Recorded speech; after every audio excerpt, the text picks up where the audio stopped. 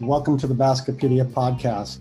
Tonight we have Lauren Glenn of Olivet Nazarene University and Doug Porter of Bethel University.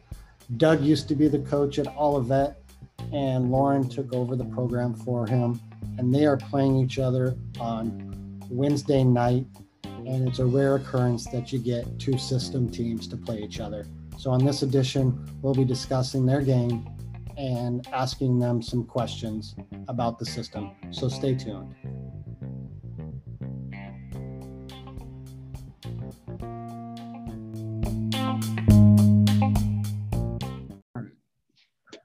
Welcome everybody. Tonight I have Lauren Glenn from Olivet Nazarene, and don't mind his thing. He's not Pam. He is Doug Porter from Bethel. These two know each other very well. They're both system coaches. Lauren used to coach with Doug or for Doug, and Lauren has taken the program over and done big things, winning 20-something games a year for about the last 7 years in a row. And Doug's in his second season at Bethel. And I brought him on tonight because they're playing tomorrow night. And you don't, when only 1% of colleges, or maybe even less than that, run the system, you don't get to see a system team versus a system team. Did you guys just plan the game, or did it come about? You guys talk about it? How did the game come about? I don't know. Did you ask me to play at homecoming, or did I ask you? I don't remember. I think you asked me, and we were really looking forward to it being a big event where we could get just a lot of alumni back from all different eras and make it a big celebration with doing our alumni meet and greet after the game. And obviously different plans arose with COVID. It was supposed to be Friday night. Then Olivet canceled their homecoming celebrations. And so we moved it to Wednesday since it didn't matter. And now we're down to 50 total counting players. So not a lot of fans. Yeah. Bob Belf, you guys know well, is upset. He was planning on making the journey down there. So as you guys know, you've been on some of my Zoom stuff, and we're going to be putting together a Zoom watch party to watch you guys. And I've been told that it's not going to look pretty, but what are your guys' goals for the game? We were joking off air. I know what Doug proposed to Lauren, but I'd poke my eyes out with the pencil if he did that. So he was joking around saying play flex and play half court man. I don't see that ever happening. It's really, really fast flex though. Pressure in the 2-3. without the down screen, just the flex cut with the flare, that version. Okay. Yeah. What do you guys have? You talked about it amongst yourselves. Do you have a target number? Do you have any ideas of how high you want to go with this, or how high it can get? I mean, I asked you guys what the record is for most points in a game. Do you guys think that you can get there potentially? No. What do you think, Lauren? I don't think so. I mean, Doug, you have more experience playing system versus system. I remember one of my first years we at Olivet played, was it Berea down in Kentucky when Bunky was there? And just pure chaos. I think the score won't be as high maybe as people might assume or predict. Yeah, it was like 106 to 98 or something. I mean, it was low hundreds, I think. But the thing that people don't realize, and I didn't even realize till we played Berea, is if you're both pressing each other, you're forcing a lot of turnovers, and that tempo is not, I mean, it can't be faster than full speed, which is what the system is trying to make the opponent do. So the tempo won't change, but you're both forcing a lot of turnovers. So even then, that might lead you to score more yourself. You're giving it back because they're forcing you into turnovers as well. So you lose those opportunities. So it's all a wash, I think.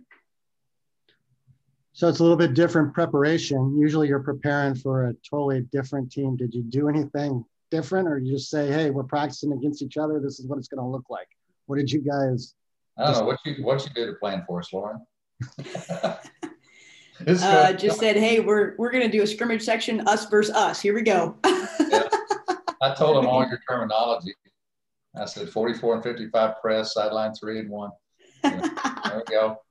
I think really what we talked about was just the value of just learning how to be disciplined. And the teams that beat us have usually been either teams that are physically better, which is true of everyone, in terms of how you have to compete against good teams. I mean, you're going to probably lose to teams that are physically better than you are most of the time. But also, the teams that beat you are the ones that are just disciplined, and they're able to handle the ball and handle your pressure and don't allow you to speed them up. And yeah, we talked today in practice about, and I'm sure it was a weird feeling going over preparing for a system team in practice, because I found myself saying, this is what Olivet's going to do. And this is what they're trying to make you do. They're trying to get you out of control. That's no big secret. Lauren knows that's what they're going to try to do to us, and that's what we're going to try to do to them.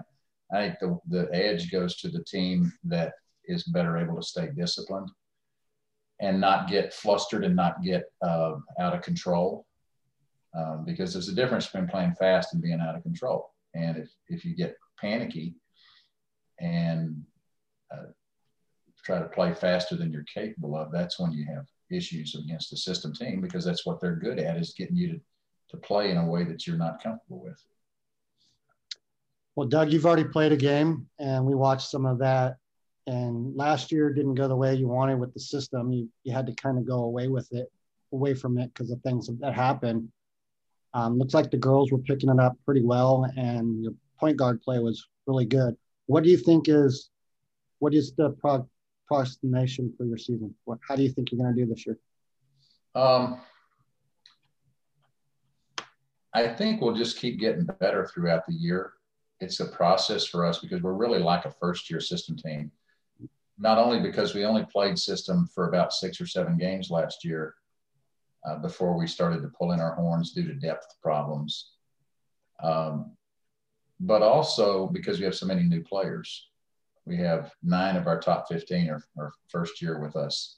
I think 6 or 7 of those are freshmen and a couple of transfers. So we're young in terms of system experience. Even though we're better athletically and a lot more depth, we're still inexperienced. And that's the difference between us and Olivet right now, is they have a tradition of system play, and everybody who's returning has had at least 1 full season with it, but we don't. And that's what's going to be tough for us. The other issue for us is we'll get better throughout the year, but about the time we start making significant progress, about the time that, as I've always put it, the light bulb, the little cartoon light bulb that goes on over your head, ding, when you get it, you come to a realization that you actually know what you're doing and you don't have to think so much, which is our goal as a system team. That's going to be coming about the same time that we hit our conference season. And our conference is really good. I mean, the CCAC is good, but it's more like 4 or 5 really good teams spread out among 16. Isn't that where you're at right now, Lauren? 16 teams? And so 15, but yeah, I would agree with what you're saying. Yeah. So about the time when we get to conference play, we're going to be hitting every other team we play is a top 20 caliber team. Now, not this year since NAI consolidated, but last year we had 5 of our 10 teams were ranked pretty consistently throughout the year in the top 20 to top 25. So when we get into conference play, we could be pretty good and still be in the bottom half of the league. And the top teams could literally pound us if we don't come out and play well. So that's my concern. That's my, I guess, prognosis about where we'll be this year. We're a lot better than last year in terms of our capability of playing the system, but we still have some areas that we're weak in. Inexperience being one and size being another. We're just not very big. So playing small ball fits us perfectly, but it would be nice to have some big forwards, which we don't have yet. Lauren, how many returners do you have coming back from last year? We have 12. Scouting. Wow. 12 off of a 20-win season? Yep. And how many are on the roster this year? We got 16 on our roster this year, 16. Okay. Some red shirts then, maybe? What's that? Some red shirts? No, just 16. We're a little short-handed. I wouldn't say short-handed, but I'd rather have 18. But that's where we're at this year. Gotcha. Thought this would be a good question because a lot of people are kind of going back to practices and they're limited on what they can do with COVID rules. Do you guys have any ideas or drills or shooting things or what you've been doing when you couldn't really have contact? Sure you had to go through that protocol of no contact, then you got to contact, or were you guys allowed to just have contact from day one? Well, Indiana has actually got a rational brain in their head in terms of how that works. Sorry, California. Sorry, Illinois. But you guys, I've never seen a bigger case of being overreacting. I'm old. I'm 60. I've been coaching for a long time, so I get to have opinions. I think you guys are idiots. I don't understand why you would have a basketball practice where you can't pass the ball. It just blows my mind when I hear the restrictions that well-meaning athletic directors and administrators have put on people. But given that, put that aside, I guess shooting to yourself, get the shooting gun. That's one thing you can do. This is nothing. You guys can tell me more than I can tell you about how to do those things because we didn't ever have those restrictions. Yeah, I mean, I'm still not allowed. I'm still not allowed back. I have a meeting. Move, Mark. I have a meeting tomorrow to discuss when we can start going back to practice. So, yeah. I mean, it's kind of weird without getting political. It's the day after an election, so sure. That has anything to do with it. But Lauren, what have you done? Did you have to do something special? I think you had Doug alerted to your wacky rules. So, yeah, we actually were pretty fortunate. We were able to have contact from the first time we were on campus. Okay. And so fortunately we had that going for us. I know a lot of the Chicago schools didn't, but we were able to play pickup games from the first time they stepped on campus in August. So I don't know if I have a lot of experience to add to the what do you do when you don't have contact. I would agree with Doug and just get some shots up.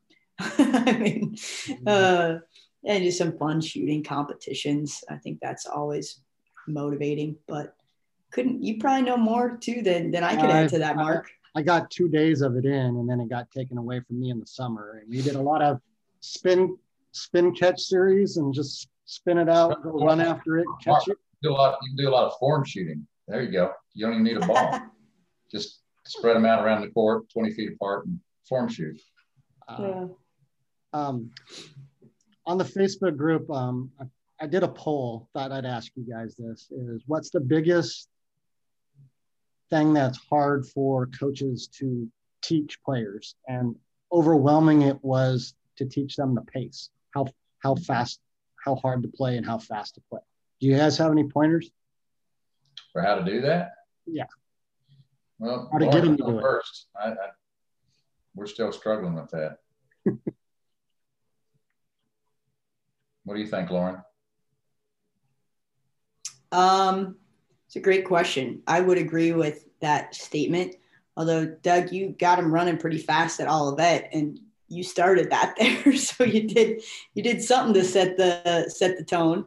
I think even something as simple as having them compete for a race, like they're running from one end of the court to the next, and you're putting something on the line in that case, and they're running and touching the sideline like a wing player might, and you say that, okay, first one, whoever wins here, give them some motivation of a reward or a consequence, and then say that's how hard I want you running when we're running our break.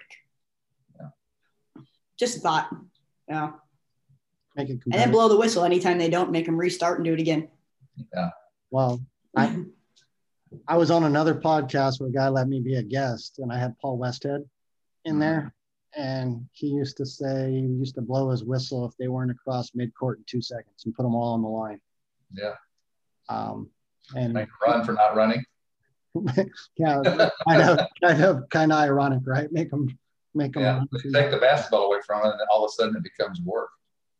And then I did ask him the question, which he thought was, who did it better, women or men on the system? And his answer was kind of unique. He said, women will do exactly what you tell them to do. Yeah. If you tell them to run to that corner and like put their foot on the baseline, they'll do it because they're pleasers. Men will ask you why you need to put your foot on that line. So he said it did help. Put their foot 6 inches from the line just to show you they don't have to listen to you. And he said it did help that he had Diana Trust.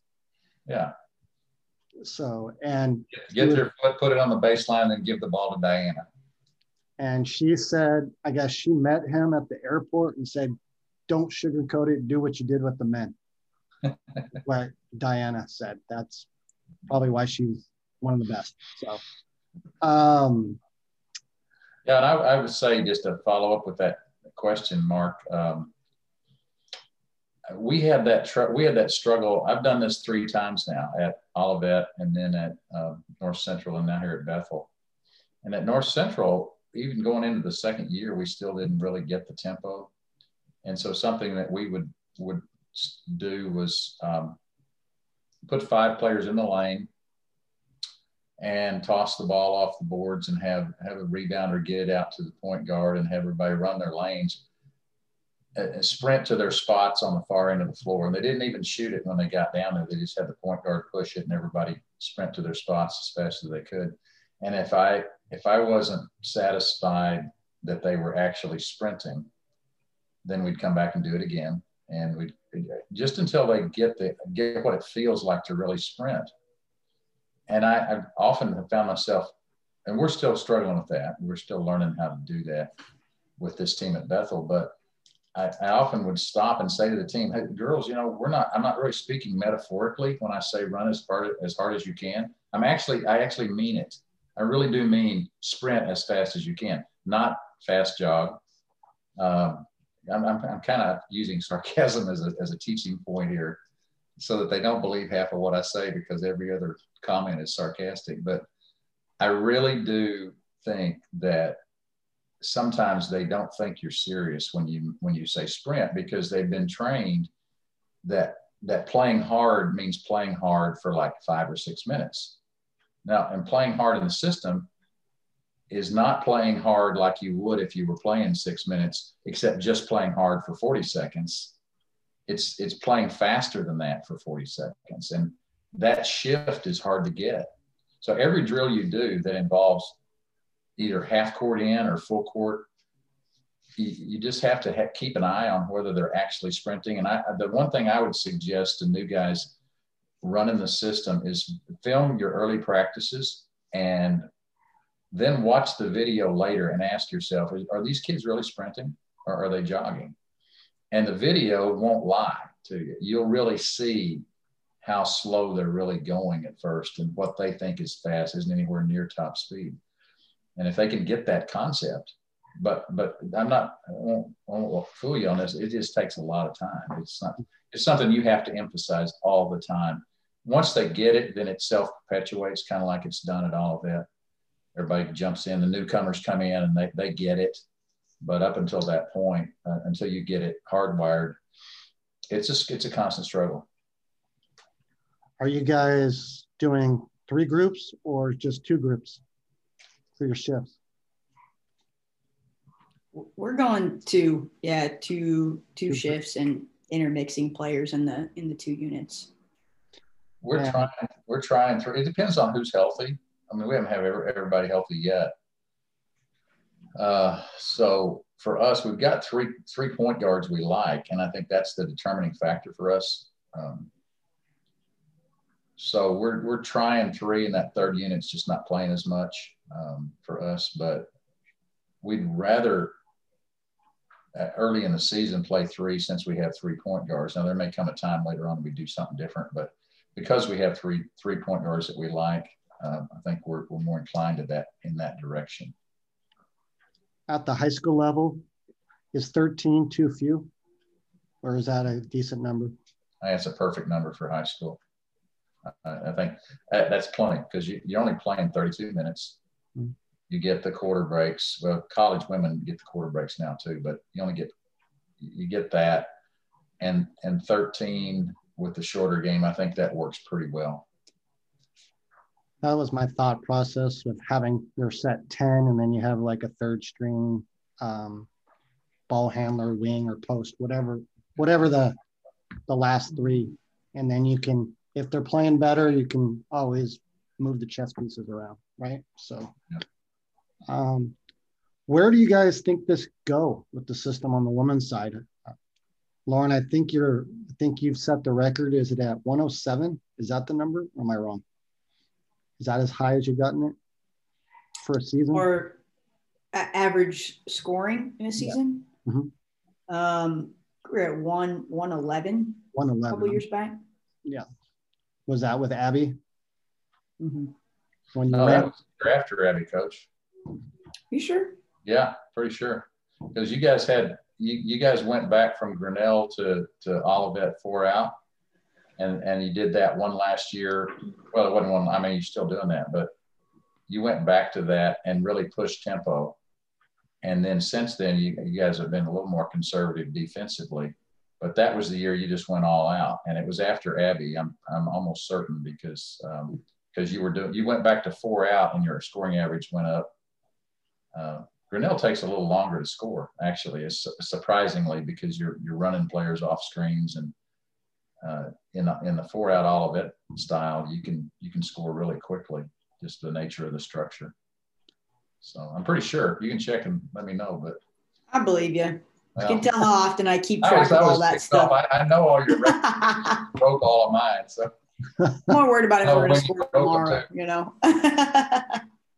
Lauren, would you compare and contrast the Grinnell and the Olivet? Because you're the only women's coach that I know that's really ran the Grinnell version. Most of them have not.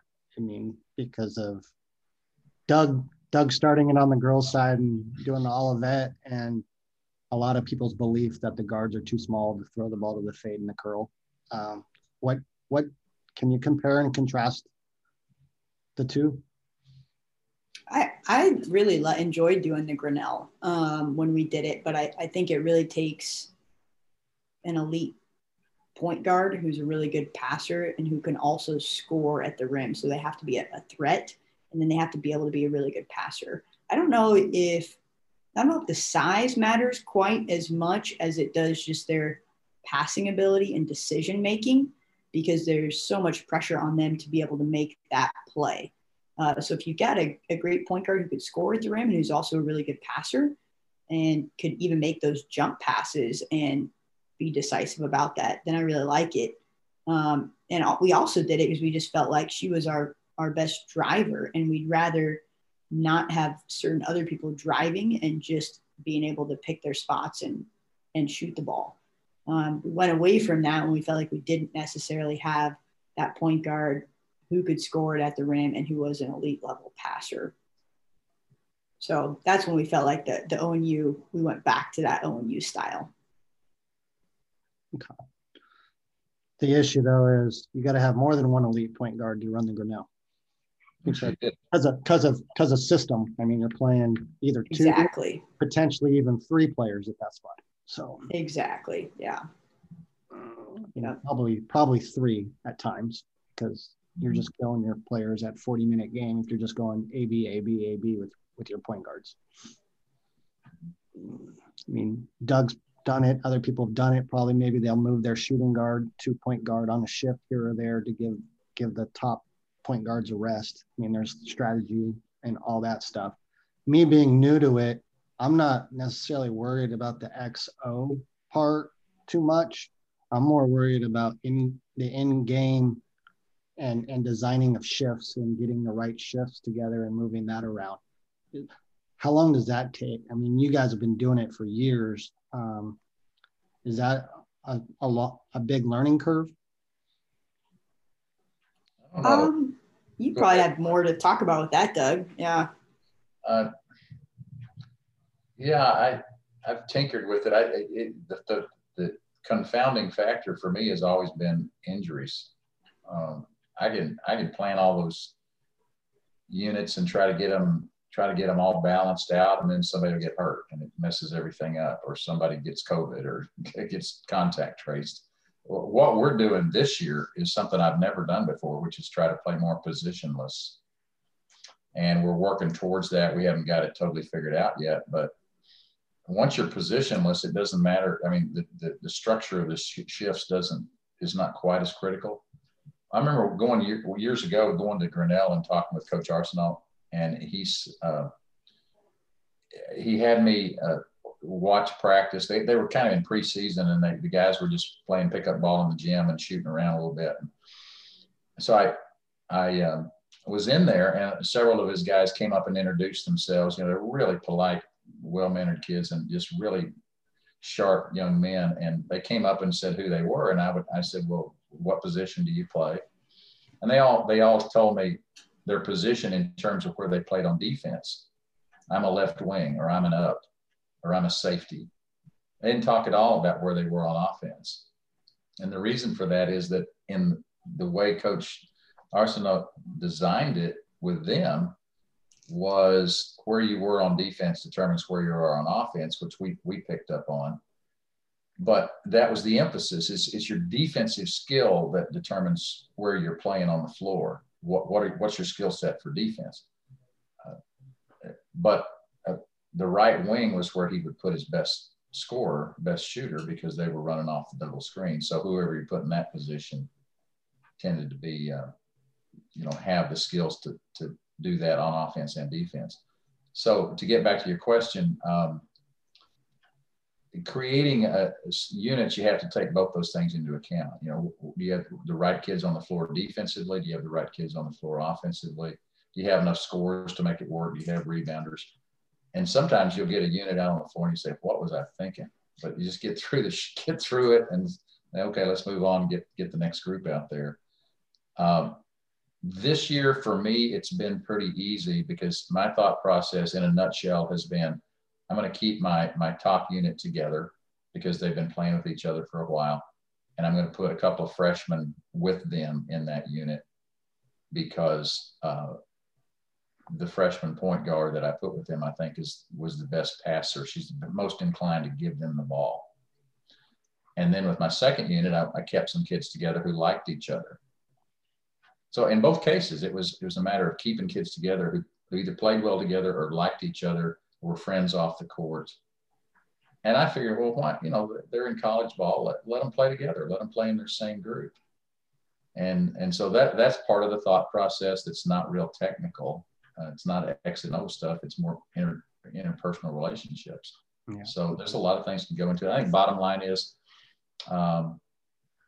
just you trust your gut and you'll figure it out, and trial and error until you feel confident that you've got 10 kids that you can rely on. I got a group of 6 seniors and 7 underclassmen. So I was half tempted maybe at one point with it, just putting the six seniors in a group and the 7 other. Mark, that's illegal. You can't do that. Is that illegal? You can't play 6. I wish you could.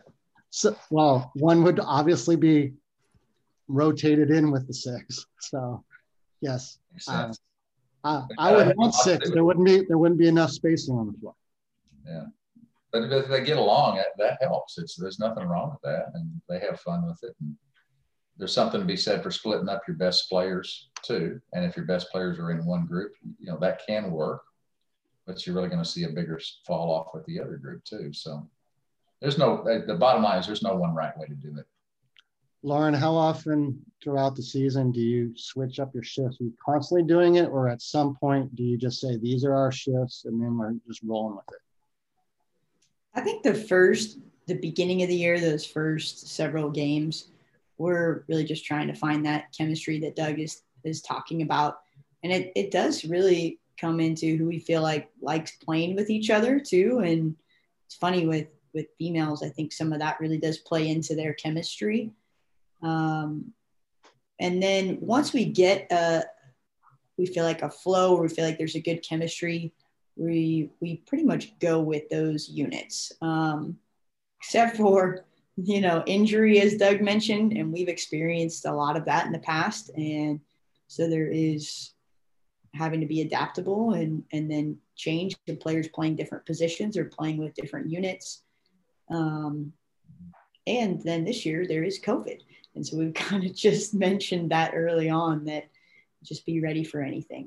I think it really does help when you have your 1s and your 5s playing together, that those two are very helpful from an inbounds and getting the offense initiated. But I don't think it's quite as necessary with some of those other positions to find that right balance. Yeah, the 5s are the inbounders in our terminology. So yeah, if you can get them coordinated with the point guard that they like, that prevents a lot of miscommunications. So did you guys have to switch your referee handles for tomorrow night's game? We don't have any plays in yet. We haven't had time to try to learn how to play. I don't think we'll be running any plays tomorrow.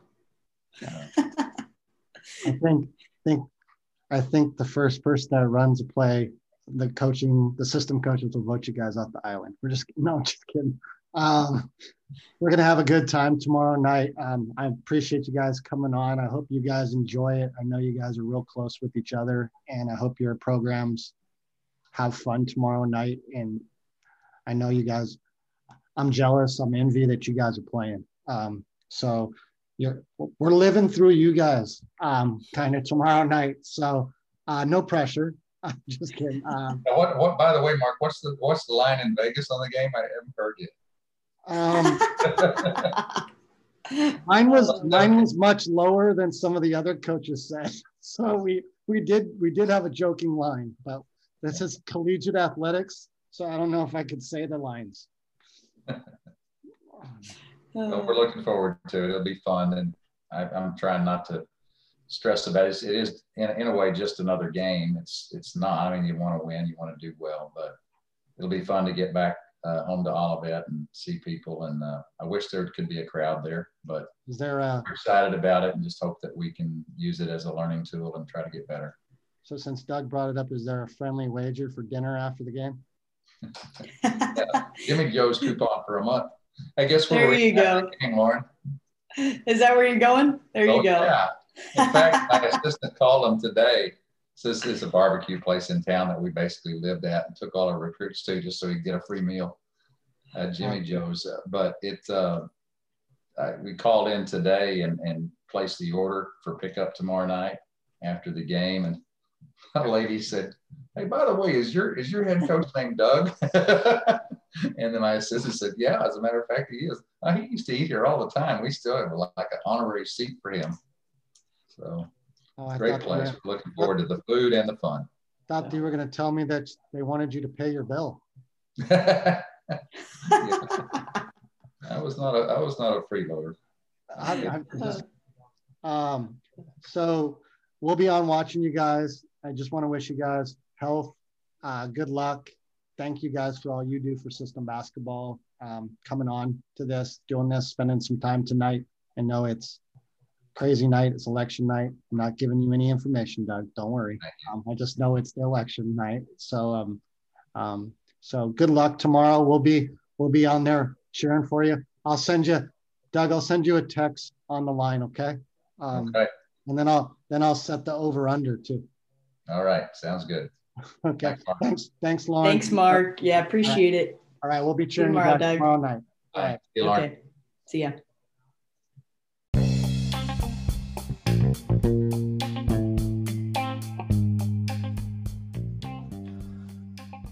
Thank you for joining us on this edition of the Baskipedia podcast, brought to you by System Basketball.